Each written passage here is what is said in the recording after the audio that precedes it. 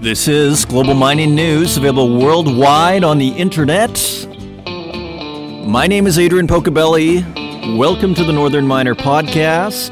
As usual, there is almost too much to discuss. The Dow has broken 30,000, and Bitcoin is targeting all-time highs. Last I checked, it's at $19,200.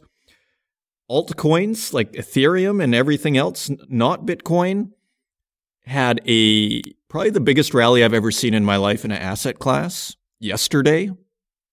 You barely saw it on the news, although CNBC, the website, they had it the third story. Like, they can't not report it because it was just like a face-ripping rally. It was a face-ripping rally. I've never seen anything like that. Where you look at the top 100 coins, it's like looking at the top 100 stocks in the stock market and everything being between 10 and 150% higher. That's what happened yesterday in crypto. So it hasn't gone away. And then, last week, and again, we bring this up because of the gold disruption thesis and, Ethereum, DeFi, decentralized finance, underlying thesis there, if you're not aware, is the interruption of the entire financial system. Okay, so when I talk about this being a potential tulip mania, South Sea bubble, bull market that could be the largest thing we ever see in our lifetime, that's the sort of thinking that's going underneath that is, if you disrupt the financial system, well, that probably could turn into the biggest bull market of your entire life. Anyways, let's not get lost on that, but there is a final point on the crypto side which relates directly to gold, and this is from BlackRock's CIO, Chief Investment Officer on fixed income, and I hear those people are pretty serious people in the fixed income area. And he came on CNBC, and he said that cryptocurrency is here to stay and Bitcoin could replace gold. Now, that's BlackRock, who, according to this article in Bitcoin.com, but it was everywhere. First thing that showed up in Google News, Rick Reeder, BlackRock's chief investment officer of global fixed income, talked about Bitcoin replacing gold in an interview. And let's go to the quotes here because there's no sense dancing around this. I just want to touch on it before we move on. Because you know what the other side with all these markets taking off? You look at gold, and we're going to get to this quote in a second here. Let's look at gold. It's like, yeah. You know what gold's trading at? $1,802.60. Down 1.91%. We turn over to Bitcoin, up $1,055, up 5.7% today, $19,286. If this thing keeps up, you're going to be trading like the price of gold on a daily basis in Bitcoin. So let's just finish this BlackRock thing, and then we can move on and forget about crypto for the rest of the show. But we're talking about some serious disruptions here, and there has been a ton of media coverage, but when you consider the scale of what might be happening, it's still actually kind of flying under the radar. Let's take a look at what BlackRock CIO Rick Reeder said on CNBC. I think it is durable, and you've seen the central banks that have talked about digital currencies. I think digital currency and the receptivity, particularly millennials' receptivity, again, don't forget these millennials are playing video games and trading, even Minecraft. I think there's little tokens. So they're used to this thing. Particularly millennials' receptivity of technology and cryptocurrency is real. Digital payment systems are real. So I think Bitcoin is here to stay. And then here's the money quote, but do I think it is a durable mechanism that could replace gold to a large extent? Yeah, I do, because it's so much more functional than passing a bar of gold around. Now, if you watch the Global Mining Symposium in my brief appearance, that was exactly the point I made. I've owned gold, and luckily, Scotia Mercado, I don't know if I'm pronouncing that right, but it's the gold desk in Toronto at the Scotiabank where you could buy gold. I've taken that elevator in the main Scotiabank in downtown Toronto, as I'm sure some of you listeners have as well, into that tiny little room and where they have the safety deposit boxes and where you could pick up gold. And I'm actually so glad I did that because I felt like it's almost like an indoctrination of sorts. I wasn't working for the Northern Miner at that point. I didn't know I had a clue what mining was, probably from watching the teaching company, but I'd never actually, I took geography, not geology anyway, but I sure learned something that day when I felt a piece of yellow metal in my hand and my hand went down from the weight of it. And I thought, oh, this is money. Nevertheless, I think they closed down that shop. So I don't even know where you take your gold. Like, the part of the problem with the gold investment, like in terms of actually taking delivery or going out and buying coins, let's say you make 30% on your gold, right? Okay, I did fantastic. And then you have to assay it. And then it's just, to me, there's in theory, gold is super liquid. In practice, how liquid is that? Like, it seems it's not as illiquid as real estate, but it's like, and who do you have to trust? How much do you lose on the fees? You make your brilliant guess or your brilliant judgment and you make 30%, you make 100%. How much do you lose on getting out? How easy is it to get out of it? And feel free to email me. Like, maybe it's super easy and I'm just not aware, but what was cool about Scotia Mercado, and I hope I'm pronouncing that correctly, is they would give you a receipt. And when you went back to the desk, if you had your receipt with you, you didn't need to get anything assayed. And I guess they put all the information they needed and your ID. So they just knew, it's like, okay, you bought the gold. We don't have a million people buying gold here.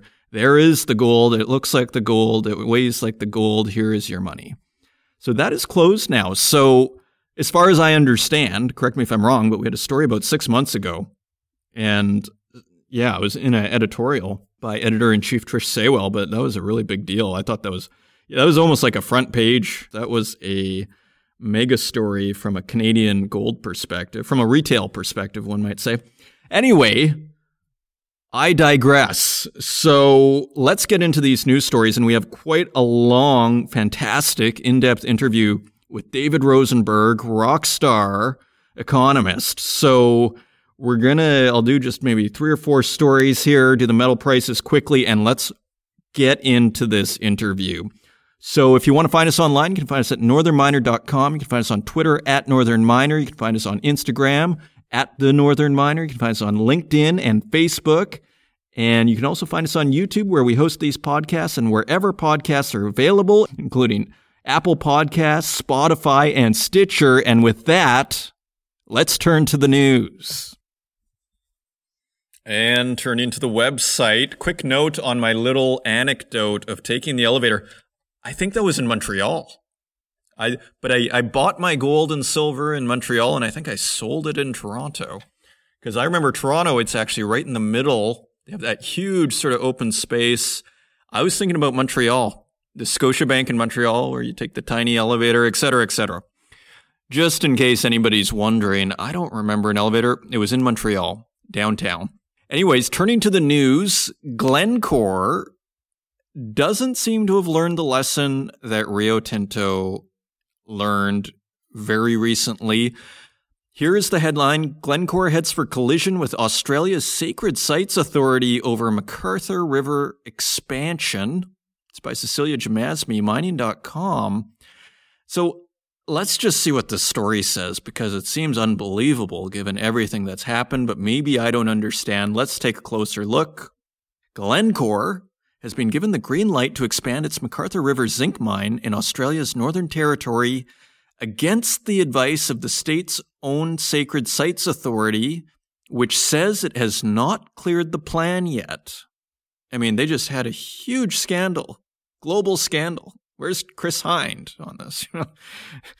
The state government's approval would allow Glencore to double the size of the mine, extending MacArthur River's productive life until 2048. It also secures the jobs of about 1,100 employees and contractors, the state said. As part of the permit, Glencore must comply with all relevant legislative requirements and conditions of authorization, including those relating to the Northern Territory Aboriginal Sacred Sites Act of 1989. Under Northern Territory law, companies must have permission from the Aboriginal Areas Protection Authority, AAPA, before they can alter or remove any sacred site. So as part of the permit, Glencore has to comply with the legislative requirements and conditions of authorization, including those relating to the Northern Territory Aboriginal Sacred Sites of 1989. Under Northern Territory law, companies must have permission from the AAPA, which is the Aboriginal Areas Protection Authority, before they can alter or remove any sacred site. So that seems straight up. It's like, okay, so they need permission from this Aboriginal Areas Protection Authority. The authority noted on November 19th, just last week, that it had previously rejected the company's application for a certificate. It also requested more consultation with traditional owners in regard to potential damage to sacred and heritage sites, which frankly is the very minimum you would expect after the massive scandal with Rio Tinto, probably the biggest story in mining in 2020. Okay, so the AAPA said Glencore's appeal against the decision was still with the state government, and the announcement of the plan's approval was concerning. So it sounds like the AAPA had made some requests and that Glencore appealed against that, as far as I'm understanding the language of this news article. And then we have a quote from AAPA chairman Bobby Nungamajbar, who said in an emailed statement, quote, "It was very sad for us. We have given Glencore a lot of chances to work with us, but they haven't done it." So it's a little shocking. As far as I understand this story, they haven't blown anything up yet, like Rio Tinto did, but it sounds like they could be on the way, if I understand this correct. Glencore has waited for the expansion's final approval since 2018, when the Northern Territory's Environmental Protection Authority, EPA, found sacred sites could be damaged by the mine's expansion, but recommended its approval on the basis that the risk of further environmental damage would be higher if the miner left the site. Well, that's a new argument. That's what you get the $100 million an hour lawyers for, isn't it? Well, actually, if we leave, it's going to cause more damage. Hey, maybe they're right. Maybe I'm being unfair. Who knows? I don't know anything about this mine other than that it exists and Glencore owns it, and that it's in Australia, operating since 1995. Here it is. MacArthur is one of the world's largest zinc mines. Last year, it contributed more than US $400 million to the local economy. It produced 271,200 tons of zinc, 55,000 tons of lead, and 1.67 million ounces of silver in 2019. And so that's it. There's a little bit more, but yeah. I need more details on that. So Cecilia Jamasmi, should you be looking for a subject to tackle, I would love to hear a follow-up on what on earth is going on over there. Because my question as a reporter would be, if I was asking Glencore, how does what you're doing relate to Rio Tinto, and how is it different? Other than the fact that you haven't blown anything up. Help me out. So, okay. Now, this next story is actually, Cardinal Resources, I confess I've never really liked their name. I feel for the Cardinal Resource. But man, this story I do like. It's from a dramatic perspective, it's really amping up. Cardinal Resources attracts third bidder in takeover war. So remember, China's Shandong Gold and Russia's Norgold were fighting over Cardinal Resources, which country was it in? Ghana, right? So geopolitical undertone city. And now there appears to be a third bidder. Cecilia Jamasmy, mining.com. A long-running battle between Norgold and China's Shandong Gold over Cardinal Resources has taken an unexpected turn after a Ghanaian firm formally presented on Tuesday an all-cash, unsolicited offer for the Australian miner. Wow. Engineers and Planners Company is topping previous bids for Cardinal with a conditional off-market takeover of $1.10 US per share. That would give it control of the target company's gold asset in Ghana. Fascinating. The acquisition of Cardinal's Namdini project would allow engineers and Planners Company to create thousands of jobs and maximize Ghanaian revenues, the bidder said. You know, whatever country a gold mine is in, I'm kind of always cheering for the country owning the mine. That, you know, like the people from that country benefiting most from that mine. So I can't say I think that's a terrible outcome here. Namdini is expected to churn out 4.2 million ounces of gold over a 15-year mine life, with an estimated 1.1 million ounces to be produced over the first 3 years of the operation. The project's development cost is currently pegged between $275 and $426 million, depending on the project's final scale. So it's not huge, but it's big enough. I mean, again, we always have our metric here.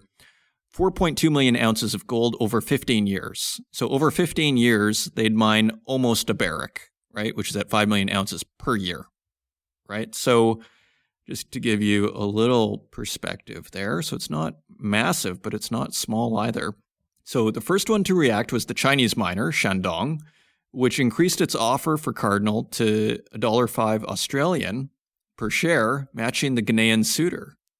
So these guys just don't give up, do they? Nordgold opted for disregarding the third bidder.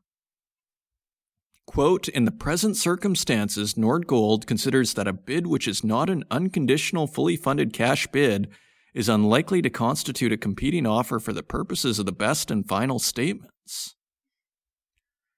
Engineer and Planner's offer is conditional upon 50.1% minimum acceptance by Cardinal shareholders, as well as regulatory approvals. This is turning into a bit of a foreign policy mess. These approvals include the Foreign Investment Review Board in Australia and relevant authorities in Ghana. Now, let's not forget. So, Cardinal is an Australian company. Shandong is trying to take over this. And let's not forget the brutal. We're not even like in the Northern Miner. We haven't covered all the details of what's going on between. We've touched on it, but there are some. It's really getting nasty between China and Australia. So here's Shandong trying to take over this Australian mine in Ghana, Australian miner in Ghana. So that's all we have there. So plot thickens. I want to touch on this because, well, people are going to lose their jobs potentially. Paulson & Co., which is an investment management firm, pushes to close Midas Gold's Vancouver office. Investment management firm Paulson & Co. said today it would call a special meeting of shareholders to, quote, refresh Midas Gold's board, in which the New York-based company has a 44.1% stake. Paulson believes it is in Midas Gold's long-term best interest to become a U.S.-listed and based company committed to the restoration and development of the Stibnite Gold Project. And the Stibnite Gold, Silver, and Antimony mine would require a $1 billion investment, providing 1,000 direct and indirect jobs. Well, if you add indirect, that's in Idaho. Sounds like it's by a salmon river. I don't know. So Paulson believes it is in Midas Gold's best interest to become a U.S.-listed and based company. So now they want to take it out. So first they're building by a salmon river, and now they're trying to take it out of Vancouver, take it out of Canada. So here's a quote. Redomiciling from Canada to the U.S. will streamline Midas Gold's corporate structure by eliminating duplicate overheads, including the Vancouver office, thereby empowering employees in Idaho to continue advancing the project. Well, of course, yeah, we're going to fire you all. We're going to lay you all off in order to empower the employees in Idaho to continue advancing the project. I don't know if I can keep reading this because my disdain is growing by the word here. Like, I understand if they need to close it, but this isn't even the company. This is like some investment firm that owns a 44.1% stake. Now get this. Okay, right. So, and about that salmon river, despite Paulson's optimism, I don't know who these corporate raiders are, there are a few groups that oppose Midas Gold's project. They include Idaho Rivers United, Idaho Conservation League, Native American Tribes, American Whitewater, Trout Unlimited, anglers, kayakers, recreators, and basically anybody who says the quality of their life depends on the river. Well, as long as money is your main driving factor of your life, this makes perfect sense, doesn't it? And look at the name. Midas Gold has already invested more than $200 million in exploring, evaluating, and planning the project. Now, I should separate Midas Gold from Paulson & Co., who seem to be really on a mission. But this whole thing, Barrick, the world's second largest gold miner, also has a 20% stake in the company. All those beautiful green web pages on Barrick.com. I don't know what they're going to have to say about this project. Well, let's hope it all makes a lot of money for everybody over there. So moving on. And finally, this is kind of where our little discussions on currency and financial system meets mining. Zambia's copper output increases as country defaults on foreign debt. I'll give that like the most creative angle on a story I've seen this year in the Northern Miner. Actually, who is this? Cecilia Jamasmi, who is just writing a storm here. Zambia's copper output increases as country defaults on foreign debt. Kind of a hilarious juxtaposition there. Let's take a closer look. Zambia, Africa's second largest copper miner, produced 646,000 tons of the metal in the first 9 months of 2020, up from 590,000 tons in the same period last year, official figures show. And government ministry attributed the 9.45% rise to increased mine output. They now expect total production for the year to reach 820,000 tons, driven by rising copper prices. And here it is. This comes as good news to Zambia, which skipped a $42.5 million U.S. interest payment on part of its international debt last week. The country is the first African country to default during the coronavirus pandemic. It is kind of amazing how few defaults we actually have heard, but there are pretty crazy things going on when you actually look at South America. So I'm not sure. Maybe there's more going on than I'm aware of. Apparently, the Venezuelan currency is just kind of falling like a rock. President Edgar Lungu's government, which is battling for re-election next year, has blamed COVID-19 for problems managing the country's $12 billion of debt. Gosh, what a Western country would do to have only $12 billion of debt. God, you could have Elon Musk or Jeff Bezos could just call up President Edgar Lungu and say, listen, it's not going to hurt me. I want to do some good. Anyways, finally, while it seeks a compromise with bondholders, the government has announced it has no plans to sell its stake in mining companies in order to raise cash. So anyway, so there you have it. So they're increasing their copper output, but they are defaulting on debt. But they're not letting go of those assets. And it's hard to blame them. Okay, so those are your news stories. Let's turn to the metal prices.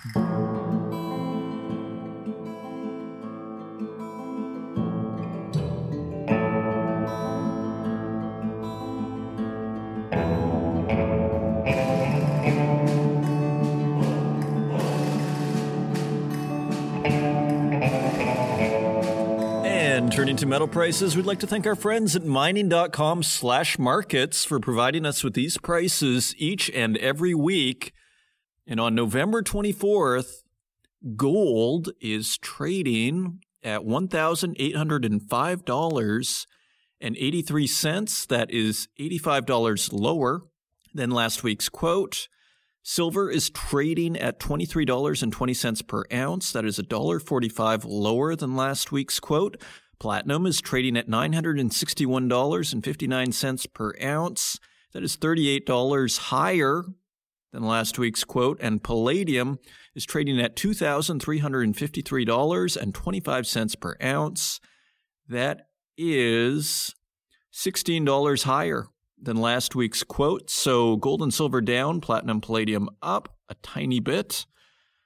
And turning to our industrial metals, copper is trading at $3.27 per pound. That is 13 cents higher than last week's quote. Aluminum is trading up 2 cents at 89 cents per pound. Lead is trading up 4 cents at 90 cents per pound. Nickel is at $7.27 per pound. That is 10 cents higher than last week's quote. And tin is trading at $8.54 per pound. That is 19 cents higher than last week. And cobalt is trading lower at $14.51 per pound. And that is 21 cents lower than last week's quote. And finally, zinc steals the show at the end at $1.25 per pound. That is 6 cents higher, and the highest quote we have had here since we started measuring metal prices a year and a half ago. So zinc, my friend, zinc. And let's just not forget our Glencore zinc mine story that topped our news stories. Coincidence? I think not. So bit of movement higher on the industrial metals. Precious metals pulled back, except for platinum and palladium, arguably their industrial side. Edge up a little higher, and zinc steals the show. And those are your metal prices. And coming up, we have world-renowned economist David Rosenberg, Canadian, 99% sure. And I believe he's in Toronto, and he is president and chief economist and strategist of Rosenberg Research and Associates, an economic consulting firm he established in January 2020. And he is really well known on Wall Street for, I think it's called Breakfast with Dave, which is a newsletter. Anyways, Anthony Vaccaro, our group publisher at the Northern Miner, interviewed Mr. Rosenberg at the Global Mining Symposium earlier this month on November 12th, I believe. And it was a rock'em sock'em interview. So without further ado, I will let you listen to that, and I will see you on the other side.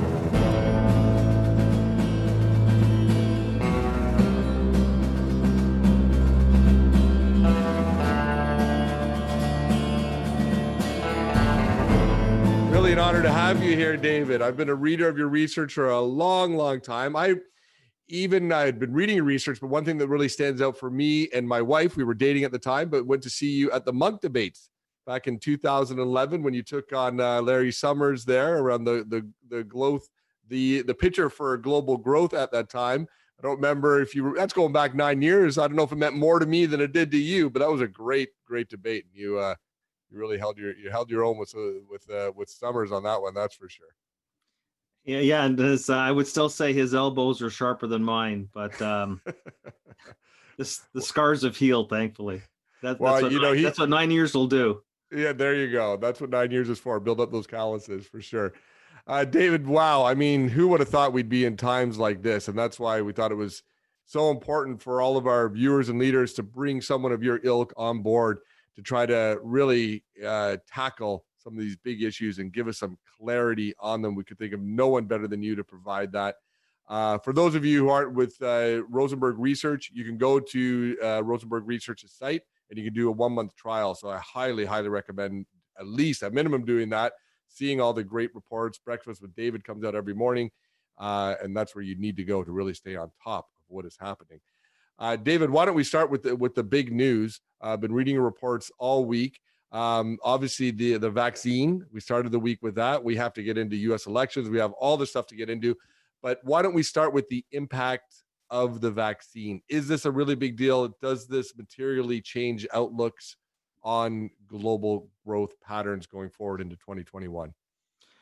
Well, look, I always said that the vaccine was going to be a huge game changer. And I think that every economist pretty well had in their forecast for next year, or they should have had, a vaccine that's effective, that comes to the market, that we will all somehow become inoculated, at least in North America. My guesstimate was going to be a second half of the year story, maybe early 2022. So I was sort of in the Anthony Fauci camp that it was going to be later rather than sooner. I think that the excitement, at least initially, over the Pfizer announcement was really twofold. The first was the speed at which they say they can get the vaccines ready for. I mean, to emergency workers, frontline workers, in the next couple of months. That was actually a big surprise, and I think the really big one was the 90% efficacy rate, because I mean, that's like what the shot is for the measles. That basically would eliminate almost all the uncertainty. You have 90%. I mean, that is the gold standard. Most people thought, well, maybe it'll be, 60, 70 max. So look, that was big news. It was still a preliminary trial, but it exceeded expectations, and you saw the market reaction. I think that, we have Moderna, we have a lot of other companies that have a very similar model as Pfizer has. So we have to have that assumption that we're going to get to the other side of the mountain. It's really a question as to when. I think that, one of the concerns was going to be, will people take the vaccine? Won't there still be a lot of people that won't take the vaccine for whatever reason? But look, if we have 90% efficacy levels, you won't need everybody to take it. So look, it's very big news. We'll see the extent to which it comes to fruition. I think that it's going to produce what you think it would produce. The day we get the vaccine, the very next quarter, maybe 2 quarters, we're going to have a huge pent-up demand boost in a lot of the areas of the economy that we either have shunned or we've been told not to go to. And principally travel and leisure, tourism, people will start to fly again. So we will see a couple of quarters of a huge bounce. And then the question is going to be, what does a new normal look like? Like, what everybody talks about going back, to some normal. And I would say that there's going to be a new normal, not an old normal. It doesn't mean that we don't go back for a while and spend more money and get more re-engaged. But there's been a lot of fundamental shifts that have already occurred that aren't going to change. And one of the things that I've been talking about is what I call the homebody economy, the stay-at-home, work-at-home economy. That's here to stay. And you're going to find that compared to what life was like before, a much larger percentage of the working population is going to work at home. Not everybody, but a lot of people want to work from home. Maybe those of us that don't have little kids running around, but a lot of people have found that A, they're more productive at home, B, and this is what I hear over and over again, and it's in the survey data, the amount of money and time people are saving by not having to commute from the suburbs to the inner city core.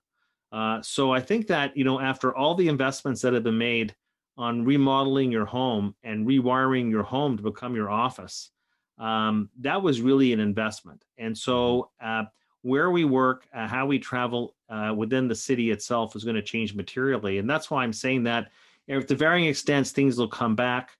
What comes back the latest and the least is going to be office real estate. I think that's going to be an overhang for a long period to come. Interesting. On the positive side, how does one partake in that homebody thesis, given that you can only renovate so much? Kind of like once you've done your house, it would make sense, the Lowe's and the Home Depots of the world. But how do you continue to partake in that going further out? Well, you're right on that, but I think that the servicing side, the ongoing money it's going to take, whether it's through upgrading or through internet services, telecom services, all those services that you're going to need to run your office in your home, that's going to be recurring expenditure. You're 100% right. You're only going to remodel your house once. You're only going to, renovate your backyard once, or maybe once every 10 years. So that part is 100% correct. But then you take it to the next level, which is, well, you spent all this money remodeling your house to become your office, or remodeling your house because you're spending more time in it. You're going to want to spend more time in it. And the same holds true, with your backyard and the new deck that you built. It doesn't mean that you're not going to go take vacations, but at the margin, you're going to spend more time doing things in your house. Look, there was a big article in the New York Times today about how so many new expensive homes, bigger homes, are being purchased. Why is that? Because people came out of the pandemic with a secular shift in attitudes, and what they have a greater appreciation of is open space. And you can imagine all those people with young families living in small condos or apartment buildings on the 30th floor where they were scared for months to even take an elevator. And that's why you're seeing this really big and I think sustained boom in the demand for residential real estate in the form of what I call bungalows in the burbs with a backyard, because I love alliterations. But we have that desire now coming out of the pandemic, a much greater appreciation. I mean, not just for hygiene and all the stuff that we take for granted, but a much greater appreciation for open space. And that's why you're seeing a shift from multifamily to single family. But you're quite right. We had a boom in remodeling. That's not going to be sustained. I think the growth will be sustained, not at the trajectory that we were on. But I think that the servicing side, when you're talking about the service providers, especially in technology, in delivery services, technology services, internet services, that's a recurring, and you want to actually focus your investments to some extent in those companies that generate that recurring cash flow stream from the work at home theme that I don't think is going to be going away anytime soon. Okay. I let's continue with this secular kind of shift. So secular shift around real estate and around how we're living. Let's extrapolate and move over to the bond market a bit. You had a really interesting one in your Breakfast with Dave note from the other day about, I couldn't believe it, about Greek yields being like something ridiculous, like 6 basis points, like just crazy how low they are. What is that telling us about the bond market? Is there a secular shift going on there as well? Please explain this to me. How is that possible? Well, I know this is the world that we're in. We're in a world where central banks have taken over. Whether it's Jay Powell or whether it's Madame Lagarde or whether it's any major central banker right now is operating a casino. And people like Jay Powell, as an example, they're the blackjack dealer handing out the chips for free. So actually, the 2-year Greek bond yield is negative 6 basis points, negative 6. And their 10-year yield is trading 15 basis points below where 10-year treasuries are. Now, say what you want about the United States. Go ahead. It is still a AAA rated credit. Still AAA. In the land of the blind, the one-eyed man is king, and the U.S. is still AAA. Greece is junk. That's a junk bond.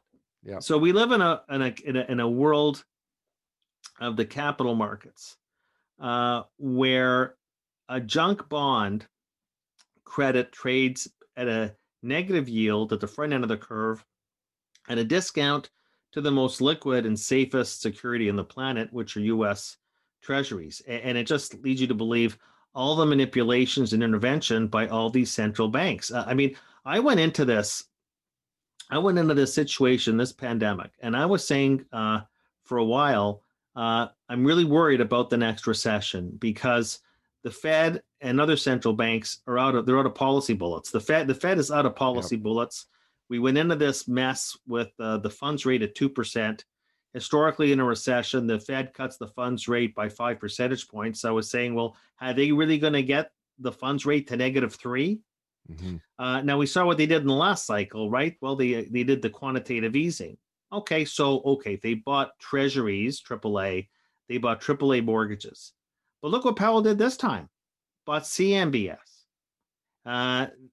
They bought corporate bonds, investment grade, but the big kicker was high yield. When you saw basically, even in the context of the economic data going vertical down, the stock market surged. Yeah. Everything surged from a risk asset standpoint because people started believing, boy, if they're going in to buy high yield, and high yield resides in the capital structure right next to the equity market. I was getting questions all the time. So what's next? Are they going to actually start to buy equities? Yeah. And so, but that's the world. So basically what I was saying, if you remember, the tagline in that report that I wrote in Breakfast with Dave was, it's a mad, mad, mad world. And it just goes to show, like, here, so many people went to business school and finance school learning about Harry Markowitz's Nobel Prize winner in finance, the capital asset pricing model. Well, what interest rate are you going to use? Yeah. And so that's where, when we're talking to investors, and people are saying, well, look, why is the stock market doing what it's doing? And this is actually, it's one thing to have the market go up when the data is going up. When the data was going down, the stock market was surging. But what's the valuations you put on anything? When you have over 17 trillion, see, Greece is just an extreme example because Greece isn't Germany. Okay, it's a junk bond trading with a negative yield. But we have over $17 trillion of bonds globally. That's with a T. 17 trillion. You're talking like a third of the global bond market trades with a negative yield. So how do you do valuations when you're doing your dividend discount model, or you're doing your cap rate model for real estate? You're trying to discount future cash flows. Well, in a negative rate world, they just go to infinity. So what I'm saying is that it's very difficult. What I try and do is try and attach some common sense and fundamentals to the analysis. But I think that the central banks in some ways have really destroyed any semblance of risk versus reward in an organic sense. And I would just go to the corporate bond market. Seriously, do you mean to tell me, we call high yield today the junk bond market. Okay, we won't call it junk. We'll call it high yield. High yield. 5% is high yield today. 5% is high yield. Where treasury yields were trading a decade ago, high yield, which is really a bedrock of the fixed income market. Yeah. High yield has become an oxymoron.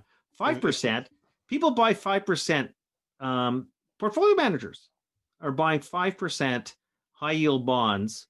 There's not a snowball's chance in hell that compensates you for default risk today. That's it. Or default risk down the road. So what I'm saying is that the central bankers, in the name of the greater good, because they can only operate their policy through the financial markets, and then the financial markets, they hope, has an impact on the real economy.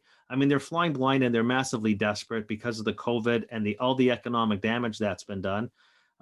It's fiscal policy, and this is one thing I agree with Jay Powell on 100%, is fiscal policy has got to be the answer.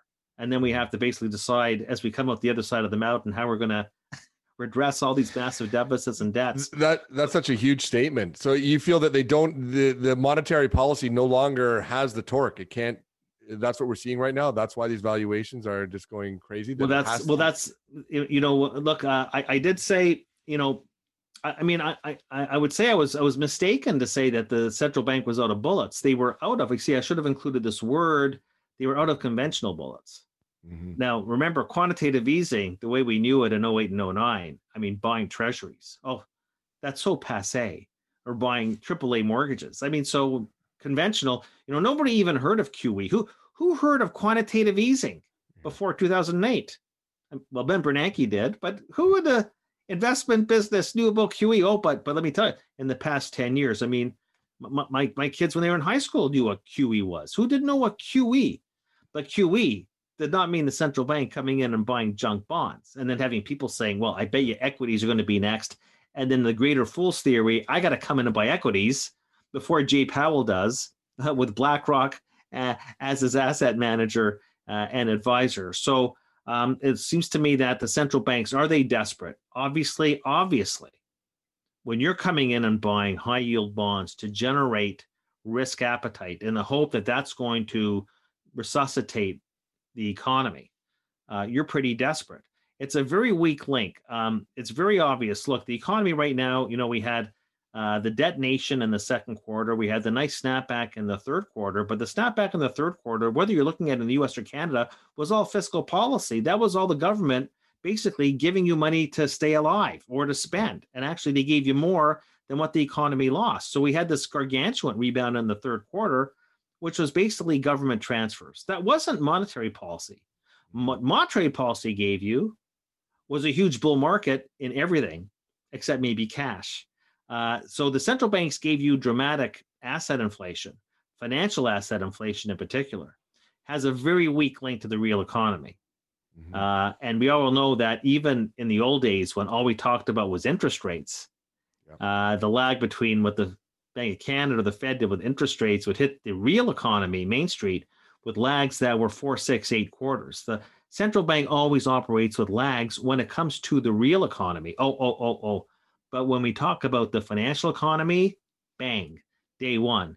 But the link between Wall Street and Main Street, or Bay Street and Main Street, it's a very loose link. So in answer to your question, yeah, I think that the central banks have I mean, look, when you read the words coming from Jay Powell this year, it sounds like he's gone from an investment banker, which was his previous profession, becomes a central banker. And now he's almost sounds like a social worker. And I tip my hat out to him because he's got a big job, and the economy is one of them. But the Fed is a really ultimately a provider of liquidity. We also find out that they can manipulate asset markets. But if their ability was to resuscitate the economy on a durable multi-quarter acceleration process, after everything they've done, including boosting the money supply 25% in the process, very loose link between what they're doing and what the real economy is doing. And what they're doing with financial assets, though, is very interesting. It's basically easy peasy. You're an investor. That's how these Robinhood accounts are popped up. Just basically pin the tail on the donkey. That's what this game has become. Investing shouldn't be that easy, but the central banks have made it that way. Well, and if I'm following correctly, so normally we think of back in the 70s, monetary policy being about driving rates down and getting the economy going that way. Then you get to near zero, you can't do that anymore. So then we have quantitative easing, right? Then it's just buy financial assets, release money into the system. There's only so much of that you can do. So now we're into fiscal, where we're putting payments straight into citizens' pockets, I guess, in a way. What does all this mean? What does that trajectory tell us about the value of money and how that wraps in with inflation and what that could mean for gold? Can you absolutely. Well, when we talk about gold, we can talk about a bunch of different things with gold. The fact that it has a almost perfectly inverse correlation with negative interest rates. We have an unprecedented $17 trillion of negative yielding fixed income instruments around the world. I expect over time that number is going to be getting bigger, because even once we get past the worst part of the pandemic, the numbers are getting a lot worse now. We all know that, but we'll get to the side of the mountain. But there's still going to be a lot of permanent damage to the economy that's got to be restored. It tells me that central banks are going to remain super accommodative for a long period of time. That tells me that two things. Firstly, that real interest rates are going to stay negative for years to come. That is an ongoing source of support for gold. Now, look, there could be, it doesn't go up every single month as we've seen in the past couple of months. And there's a variety of factors that we have to look at on the demand side. But on the correlations with negative rates, the opportunity cost of owning gold is the coupon, and the coupon globally keeps on going negative. Point number one. Point number two is that the central banks, even once we get past, the opening question was about Pfizer. Okay, we have to assume that at some point we're going to get to the other side of the mountain. I mean, even in 08 and 09, we didn't need a vaccine at that point. We just needed the banks to be bailed out. Mm-hmm. Once Geithner and Bernanke firewalled the banks, we didn't have a skyrocketing economy, but the worst was over. Bernanke kept on easing policy, right through to 2015. Gold just kept on going up. And so even past the worst point of this pandemic cycle, I expect that the central banks are going to continue to do what they're doing. That's going to be very bullish for gold. And I look on the supply side, as an economist, people will always say, what do you think the price of real estate is going to be, the price of equities, the price of commodities? We're talking about the price of gold. But nobody ever says, well, Mr. Economist, how do you come up with that answer? Well, the economist should tell you, well, here's the thing. In Economics 101, they teach you how to draw these two curves. One's called supply, one's called demand. And we have to know how to draw the direction of those curves and what the shape of those curves look like. Because we all know that at the intersection of supply and demand is the holy grail called the price. So when you ask me, where's the price of gold going? I have in my framework where supply and demand is going. And of course, we're measuring gold in dollars, or we're measuring gold in fiat currencies. What we know is that not just the US dollar, every central bank is in this together. global fiat money is growing at a 20 to 25% annual rate. The production of gold globally is going up at a 1% annual rate. So that tells me, if I have a real fundamental view of just what the relative supply curves look like, gold is going to remain in a secular bull market, and there's going to be periods for a variety of reasons why gold might pull back. And, it's interesting about the sentiment the past couple of months, with the risk on trade coming back. We saw what happened on Monday with Pfizer gold. People say to me, oh, should I sell my gold? I said, what? No, actually, I think that you should be buying at a better entry point, because this is a fundamental secular bull market. But it's very interesting that when it comes to the equity market, every single dip is to be bought. Every dip. In fact, people, when it was down 30%, you had people on Bubble Vision saying, got to buy. God forbid gold pulls back 3%. And I got people saying to me, should I get in my gold position? I'm saying, that mentality alone from a contrarian standpoint is actually hugely bullish, but it's a very interesting commentary. So much of what we do in the markets is psychology driven. But people are so nervous about gold, they're not nervous about equities. What is that psychology? What does that play there? Do you greed? think? It's all about greed. It's all about greed. Nobody is buying gold for greed. You're buying equities for greed. Right. Okay. I don't hear people talking on the Robinhood accounts saying, oh, I'm going to be buying gold on margin. No, so it's about fear and about greed. And the thing about gold is that you're really buying it. I'm not going to say on fear. That's an exaggeration. Gold is a ballast in the portfolio. It is like having high quality, long duration bonds in your portfolio. It's a ballast. It's a source of stability.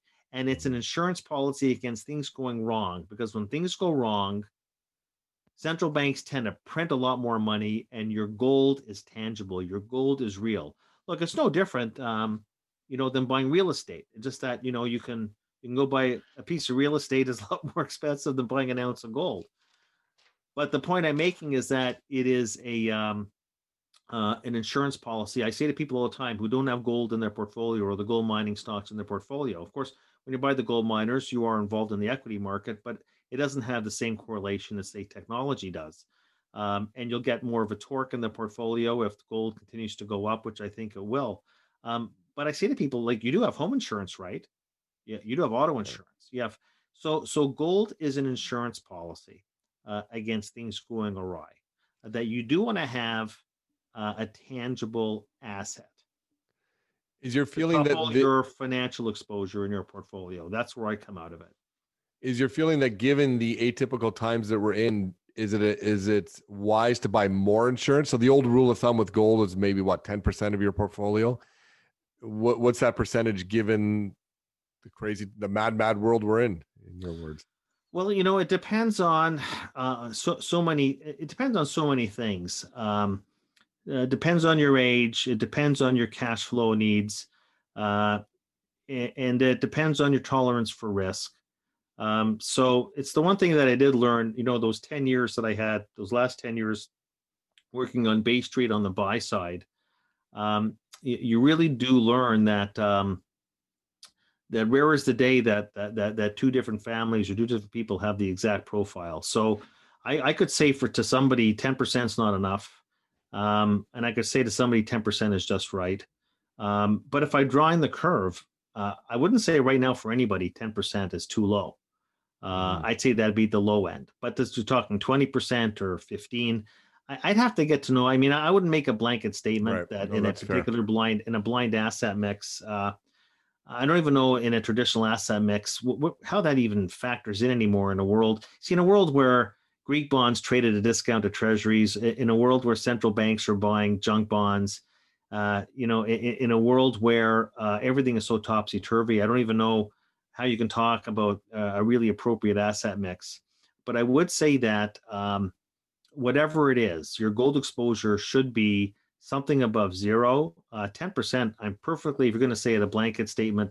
If you asked me, actually, I would have said probably 10% is appropriate. But for a lot of other people, it's a lot more than that. I've been advocating actually something a little more diversified, which has been, once again, in the name of alliterations, I've been calling it the bond bullion barbell for the past several years, and it's done remarkably well. In the past couple of months, has it had a bit of a sputter? Yeah, but that's life in the financial markets. Yes. But I still like, I also like 30-year treasuries as well, for a very similar reason. In The terms bond of, bullion barbell is what, 10 years with bullion? I'd say, I say, bullion. So I'm talking about either physical gold or, or buy, I'd say, a high quality gold company, but the bond bullion, and then own long dated treasuries against that. Yep. Okay. If we get the inflation, gold's going to rip because of its classic store value characteristics. Obviously bonds won't do that well, but it's a nice barbell. The thing is that they both will do well. You see, I still think we're in a world of deflation. We got those CPI numbers today, right? We got the CPI, the inflation numbers, and I'll tell you why people have the wrong idea. They think there's inflation because they're watching the CRB index, and they're watching iron ore, and they're watching aluminum, and they're watching copper, and they're building this view that, well, we have commodity inflation. Last I saw, nobody walks into Walmart and is looking for a pound of copper on the aisle. I don't think that's what they do. We're a service sector economy. You see, the most important determinant of inflation, by the way, and let's go back and read Adam Smith and David Ricardo on what's called the theory of rent.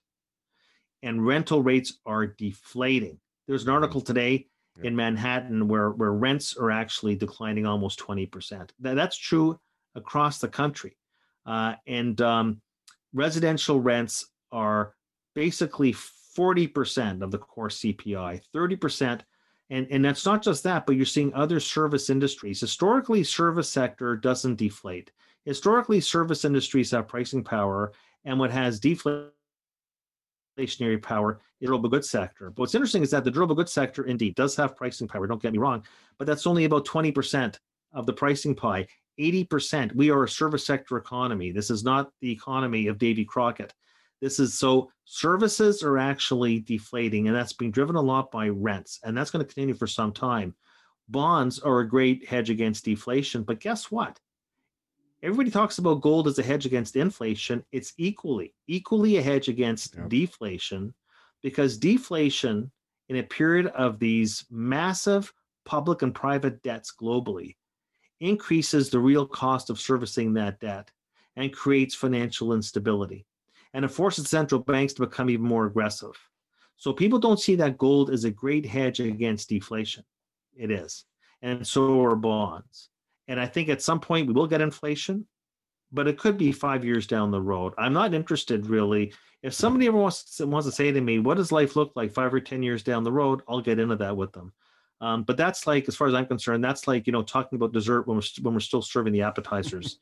The output gap, the gap between aggregate supply and aggregate demand. I talked before about what does the economist bring to the table, in addition to the fact that we just are a fun-loving group of people, is that we're trained to draw these supply and demand curves and present it in a coherent way to say that actually for the next several years, deflationary pressure is going to dominate. Guess what? You want to own gold in that environment too. That's really interesting. That kind of a time period, a couple of years out, because I was going to ask you about inflation, but you've tackled that now. For those that really are, though, worried about inflation coming in at some point, what is the leading indicator? You've talked about all that money being out there, but we know the velocity of that money is quite low. Is that velocity? Is that what people need to look for when that picks up, that we could then have a wave of inflation, or is that overly simplistic? No, I think that look at that. That's the classic Fisherian identity, or what they call the quantity theory of money. I'm not going to get out a blackboard, but MV equals PY. M is money supply, V is velocity. That quotient is equal to P times Y, which is the price level times real economic activity. So you solve for that, and of course, velocity is key. Because people have been wondering for a long time, how could we have all this money printing, no inflation? It's because velocity has been contracting. So what am I watching? Money velocity. We get that data every month. I'm watching it like a hawk, absolutely. And that's one data point. And you can't just look at one data point. I'm really looking more, because I'm consumed. When people say to me, what keeps you up at night? The answer hasn't changed in 35 years in the business. The answer never changes for me. What keeps me up at night is like, what's my blind spot? Yep. Where am I going to be wrong? Where is the hole in my forecast? I don't spend too much time patting myself on the back because nobody's got a perfect track record, that's for sure. But we have to be cognizant of the fact that we're human. We're going to make mistakes, and I'm always looking for my blind spots. The blind spot, I don't think is going to come from the demand side. I don't think we're going into some, if you're going to ask me, oh, are we going to go into some post-COVID economic boom? We're going to get tremendous demand growth. Come on. How's that going to happen? How is that going to happen? The reason why we didn't get the big inflation with the other quantitative easing in the previous 10 years, if we didn't get the inflation then, how are we going to get it now? Because the fundamental structural factors that impeded the inflation cycle was excessive indebtedness. Excessive indebtedness is a source of deflation, not inflation. It is a huge constraint on future spending. And we have aging demographics. And unfortunately, look, we lost a lot of older people with the COVID, but the reality is that the aging population, the retiring boom amongst the baby boomers, that's just accelerating. And then we come out of the other side of the pandemic with even larger deficits and debts. And I've got news for you. Dealing with the deficits and debts is going to be an added constraint on future demand. Where I'm going to be wrong on the inflation, when people say to me, so if you're wrong on the inflation, it's not because I think we're going to have a demand boom. I'm worried about the supply constraints. I'm worried that when I talked about before about, the economist has to not only be concerned about how these curves are shifting. I know I'm sounding like an economic professor, but the shape of the curve is also very important. The more elastic the supply curve is, and remember Ronald Reagan, and then really followed by Bill Clinton, created a very elastic aggregate supply curve, which is why we had tremendous growth with no inflation, as Alan Greenspan picked that up in the mid-1990s. I'm worried about the supply curve becoming more sclerotic over time. I'm worried about the supply curve becoming more inelastic, which means that for every unit of demand growth that we get, no matter how puny it may be, could be inflationary if supply is very weak. We always look at GDP. GDP is about spending. That's demand. Nobody ever talks about, what about aggregate supply? You only talk about aggregate demand because, of course, we're consumed with spending. What did GDP do? Consumer spending, construction spending, government spending. The supply curve, you can't forecast inflation with just one curve. You need to have supply. Supply is what? What goes into supply? Really, capital, labor, and land. Well, land is fixed. We have capital and labor. Well, we know that available labor supply, we know the participation rate, which already got impaired, especially the female participation rate, got impaired in this pandemic. And we could have a situation where we're going to have a lot of pooled of long-term structural unemployed coming out of the situation. That, by the way, is cost push inflation, a lower labor pool for companies to draw off of. So I'm focusing on the participation rate as a supply side. I'm also looking at the productivity numbers. And I'll tell you what has always concerned me. Look at when people say to me, let's can't wait to go back to the old normal. What was that old normal? What was the old normal? Think of what happened in these past 10 years. We had the weakest economic cycle of all time. Do you know that? Weakest economic cycle of all time, and the stock market went up fivefold. How is that even possible? And I was saying this, that the stock market and the economy became so divorced from each other, from reality. And it's because we had an earnings cycle that was an earnings cycle called earnings per share. And what companies did was they embarked on the biggest debt for equity swap of all time. Think about that. When I went to school, when I went to school back in the 80s, how naive was I to pay attention to the economic textbooks that when companies issue debt, they issue debt to finance capital expenditure so that they can boost productivity and generate some internally charged rate of return that would more than compensate for the initial cost of capital. Well, that's in the textbooks, right? What happened this time was the biggest corporate debt spree of all time to buy back stock. Boost your earnings per share. Yep. The CEO gets to have his job. But the problem is that we had the weakest capital deepening, the physical capital in the private sector capital stock, Canada, United States, weakest 10-year period of all time. And there's a Time Warner link between capital formation and productivity. So here's my concern on the inflation side to round this part up is we end up with very weak labor force growth and almost no productivity growth. And it means that even if the new normal is going to be something like 2% aggregate demand growth, but only say 0.5 or 1% supply growth, guess what? Inflation comes back a lot more quickly than I'm suggesting right now. So this is not the benevolent demand pull inflation where we got inflation because the economy is vibrant and companies have pricing power. No. This is called cost push inflation. Mm-hmm. Cost push inflation in the context of weak aggregate demand is otherwise known as, for those people that were around in the 1970s, know what I'm talking about, it's called stagflation. Stagflation, yep. Scary stuff. There's a lot of social implications to unpack from what you're saying as well. The fact that labor pool isn't going to be what it's like, and you've quoted in your research as many as maybe 10 million people have lost their jobs, maybe not being able to come back. It's not the 1930s where you could come back with unskilled labor, those manufacturing jobs, those are all gone. At the same time, we're seeing the rise of socialism, right? I mean, in the States, Bernie Sanders was probably unimaginable in the 80s and 90s. How are these things all interlinked? What does the Democratic victory mean? This isn't Barack Obama's or Bill Clinton's Democratic Party anymore. AOCs have a very different view of the world. Is this going to have negative implications for economic growth in the States and in the world? Well, I think that the U.S. election was really interesting, and you got to be thinking that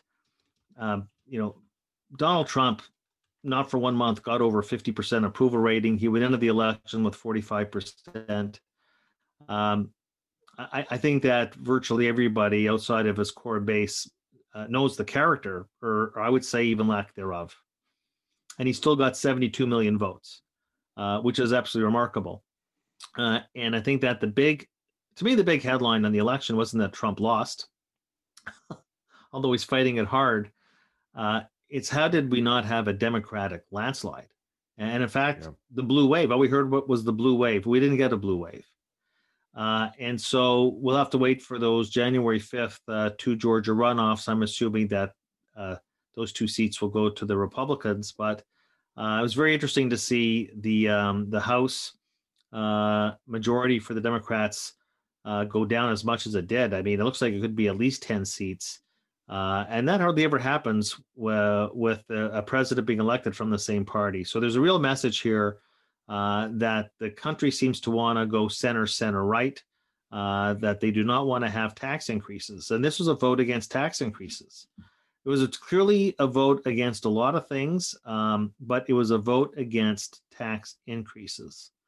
And that showed through even down ballot. There were many states in the House side where tax increases were on the table. They got voted down.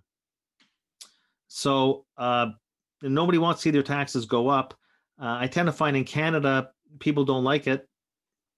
But taxes, since the days the Liberals got elected in 2015, taxes have gone up.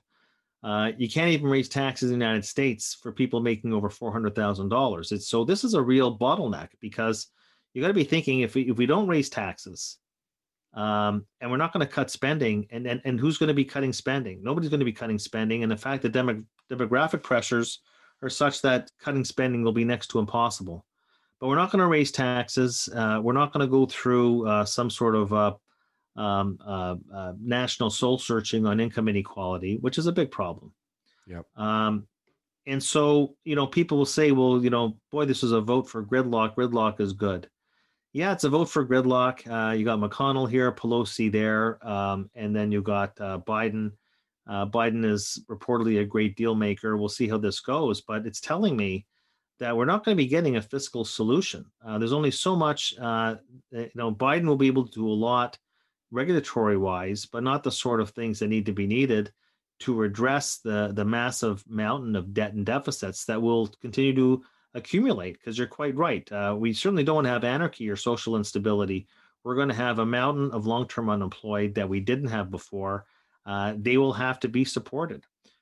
So whatever the new normal is, people think we're going back to some normal. Well, the normal coming into this pandemic in the United States was $1 trillion deficit. That's one thing that Donald Trump gave us coming into the pandemic was a dilapidated federal government balance sheet. In Canada, it was more the provincial governments that had the dilapidated balance sheet, but the balance sheet is the balance sheet. We look at Canada, United States, corporate, household, government, the highest debt to income ratios of all time, and now it's going to be a permanent feature. How's it going to get financed? So it's telling me that, when I'm thinking about the future and I'm thinking about the tail risks, and it's maybe not even a tail risk anymore, it's something else, by the way, that might influence my inflation view is what happens if we actually embark on debt monetization, the debt jubilee. And so that's something that you have to consider that, I don't know who the Treasury Secretary is going to be. A lot of people are saying it could be Janet Yellen. And remember, and then who could be Treasury Secretary is somebody who's already on the Fed, who's a classic, I would say left-wing Keynesian. It's not an insult. She's brilliant. Is Lael Brainerd. She goes to Treasury. You could have Yellen, or you have Brainerd take over the Fed at some point. You have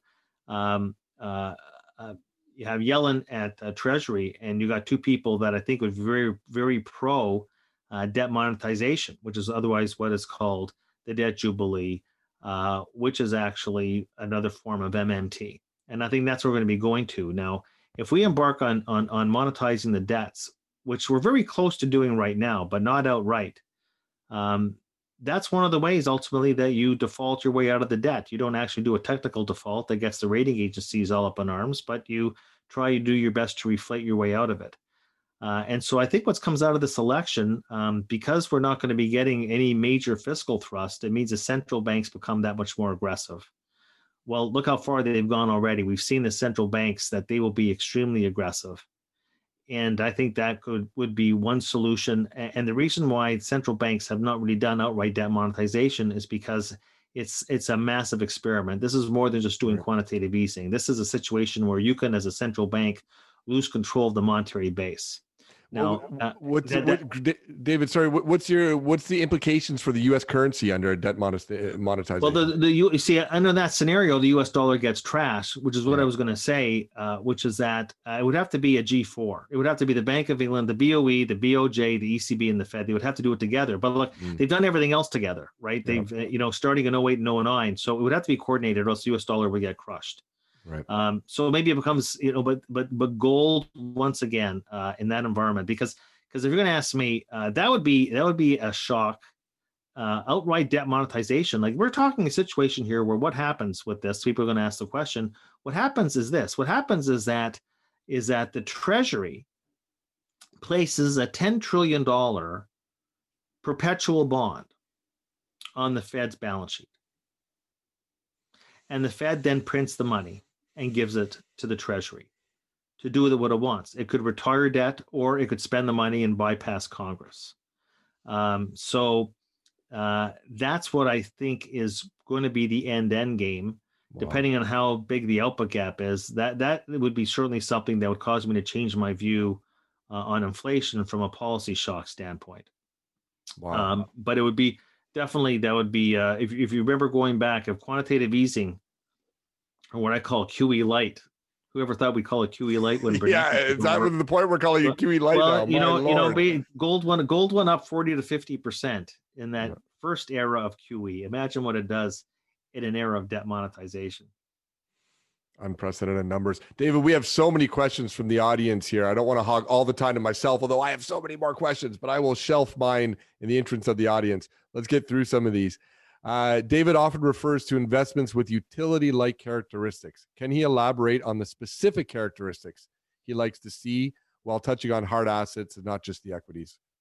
You've touched on some of that already. Look, what I was getting at was this. We had even as of today, with all the stimulus, the personal savings rate in the United States is 14%. The old normal leading into the pandemic was 7%. We actually just wrote a report on where is the new equilibrium savings rate. I want to make this point, make it emphatically. When I talk about a fundamental shift in behavior, we went into this pandemic with over half of the households in North America, over half of the households did not have enough savings or liquidity, cash on hand to get through 3 months of an idling in economic activity. Think about that for a second. I mean, in the context of unemployment rates that we hadn't seen in 5 decades, over half the household sector didn't have enough savings to get through 3 months of idle activity and had to rely on the good graces of the federal government in terms of handouts or income transfers, to be more polite. So how people approach spending and saving is going to change materially. We're into a new and permanently higher level of the savings rate. I would submit to everybody in the group, and I'm going to sound like a professor again, that the most important behavioral aggregate out of all the data is the savings rate that comes out of the national accounts. The savings rate, the collective decision in the consumer sector, how much am I going to spend on my paycheck and how much am I going to put away? And you put away some for retirement, or you should, but you should put some for a rainy day. Nobody had, or few people had, the people that needed it didn't have enough money to get through. I'm talking about precautionary savings. So I'm talking about that when I'm talking about the utility-like characteristics, is you want to focus on companies that cater to what you need, not what you want, what you need. So that would mean healthcare. That would mean consumer staples.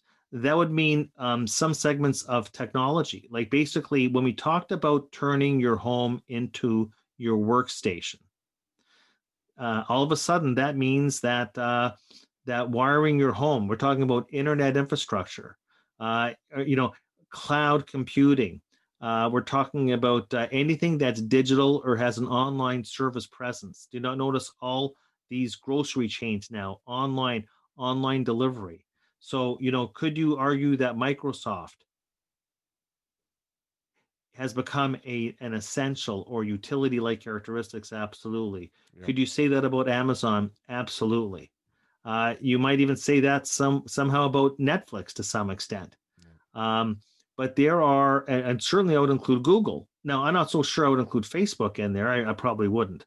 But even what we used to think of, these large cap tech cyclical companies have morphed themselves and have been re-rated as utilities. And in fact, I would even say utility stocks themselves, which have been hurt, just like REITs have been hurt this year because of concerns over payments as people are declaring insolvency or having trouble making their payments.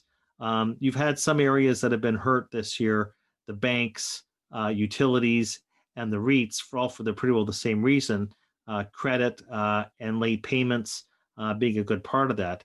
I actually think there's been a very good buying opportunity in a lot of these areas. So I would say oil and gas, the same thing. Oil and gas, look, now we know for sure that people can talk about, the big concern was going to be a green energy boom in the United States. Well, it was funny. I had CNBC on earlier. They were talking about who would have known that oil and gas would have had their best week in 30 years, the oil and gas stocks, with a Biden victory. Well, because the Biden victory, he's the strongest person in Washington isn't Biden. It's Mitch McConnell. He's running the Senate. Nothing's happening without Mitch McConnell. So there's no green energy boom. And you're taking a look at some of these sectors that are in what I call, the companies I talked about before are trading at very high multiples. But there's other utility-like characteristics. And I said utilities themselves, water utilities, electric and gas utilities. The U.S. banks are trading at egregiously low multiples. Well, guess what? It's going to be difficult to run the economy without the banks. The U.S. and the Canadian banks look very good to me. So when I talk about utility characteristics, what I'm saying is, no, I don't think I'm going to buy the consumer discretionary stocks. I think that when people talk about travel, leisure, the airlines, yes, they'll get a pop for maybe a couple of months when coming out of the vaccine. You already saw a template for that, what happened on Monday. That's a trade. That's not a trend. So the trend is going to be to focus on the parts of the economy and the parts of the market that cater to a higher precautionary savings rate. And those are some of the examples that I just gave that fit into that theme. Really, really interesting stuff. Thinking about certain tech plays with a utility lens on it. That's very interesting. That's the kind of contrarian thought that you've become famous for. David, we have a lot of viewers here. You've really outlined very strongly and very eloquently what's going on, what your thoughts around gold are. But we have a lot of our viewers obviously interested in the base metals. Now it's a diversified metals. Listen, copper performs different than cobalt, and well, it is a battery metal, but they all have their own kind of profile. But in general terms, you've laid out the case for a deflationary environment. What does that mean for the base metals complex in general terms? Well, the base metals in general are correlated mostly to the Chinese economy. So I would say that, look, I mean, the base metals, they've had a very nice run.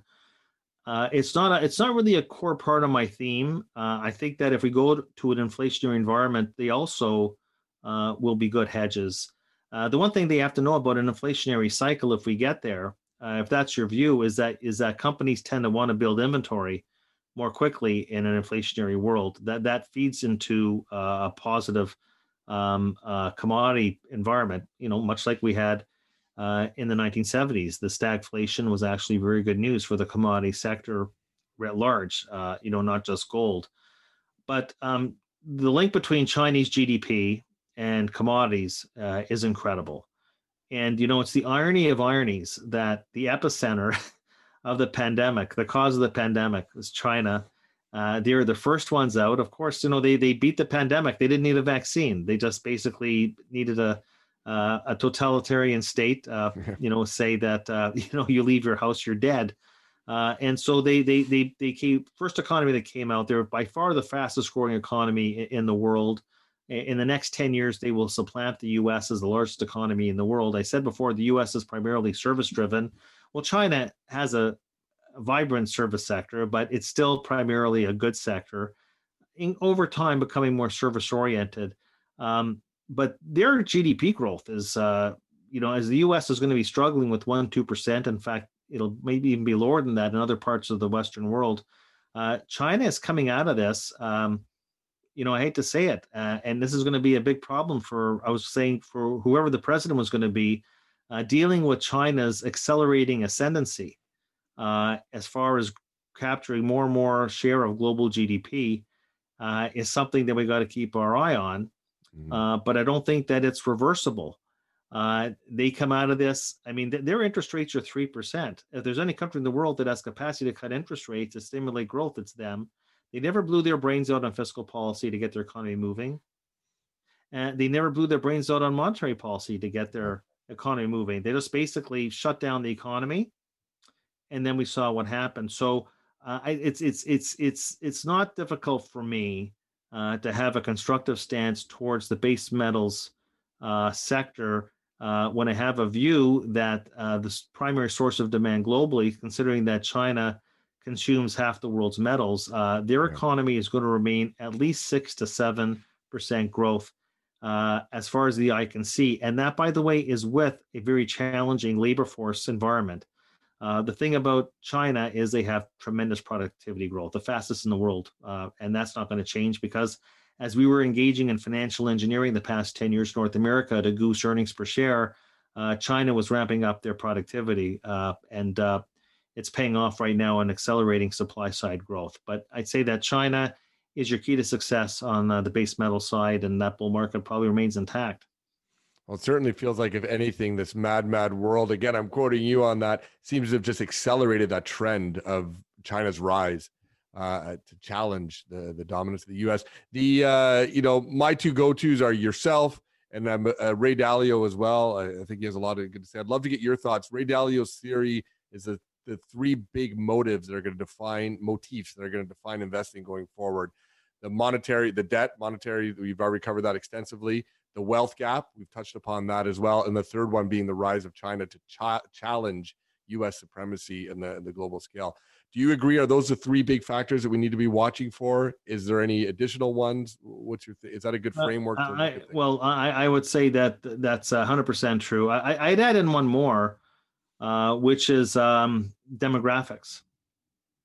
And I guess maybe I was schooled in graduate school at University of Toronto by David Foote, who is Canada's most renowned demographer. And demography is 2/3 of everything. When they say demographics is destiny, that's a truism. So I think that the aging population and the implications that's going to have on savings, on consumption, and the pressures it will put on fiscal finances, Social Security, that is going to put on tremendous strain. We are getting towards the end of that tunnel. In the next 10 years, we will have a huge fiscal crisis if we don't start to address the unfunded liabilities in the pension system. And so compared to 10 years ago, look, the median age of the boomer now is getting well into the 60s and getting into retirement age. We're 10 years older than we were at the time of the last crisis. So I'd say that the demographic pressures in the Western world is a ticking time bomb from a fiscal finance perspective. Maybe that would feed in tangentially to what Ray said on MMT, because that's maybe that's right. Maybe that's the only way out. The problem there is, and we talked about this earlier, about inflation. And let's say we create the inflation. For decades, the central bankers wanted to create price stability. We got global deflation pressure. That hasn't been too much fun. Then you get inflation. We're going to get too much of it. But the problem is that how is inflation going to play out for these aging boomers that live on fixed income?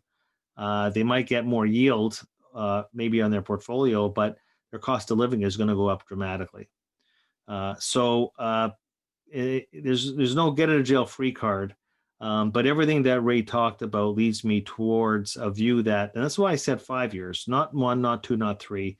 But if you have a 5 to 10 year view, I think that we could go through a new cycle down the road of much higher inflation that's being priced into the forward curve right now, if you're willing to go out that far. Fascinating stuff. David, you've been so generous with your time. We're over an hour. I want to sneak in just one last one from the audience because we have so many here and we can't get to them all. But I think hopefully it's a bit of a quick one, and it is very topical. This whole Bitcoin versus gold. So if you're constructive on gold, do you have a position on Bitcoin? Is this for real? Is it a valid alternative to fiat currency? Look, I think that crypto is here to stay. I personally, when people ask me, I prefer gold because to me, gold is more transparent and it's less volatile. That's what I like gold. Why do you want to own gold? I want to own gold because of its stability characteristics in an unstable world. Right. And Bitcoin is so volatile. It reminds me actually of what sort of unstable world that we're in. I want to have the inverse of that. Right. So I don't want to, if I want to have volatility in my life, I'll just go buy the stock market. Yeah. I don't have to go buy Bitcoin. I'll go buy the stock market. If I want volatility and I want to take the downside risk, but get the unlimited upside capture, I'll just go to the equity market. Why would I want to go into Bitcoin? If I want stability and an insurance policy, I'd want to buy gold for the stability characteristics. I don't think the stability characteristics, when you look at the volatility, is something Bitcoin can really boast about. Very well said, and I think a great note to end it on. David, it's been really a pleasure to be able to sit down and talk to you at such an intense time in our collective history together. We thank you for sharing your thoughts and your wisdom with us. It was great to be on. Happy to do it again.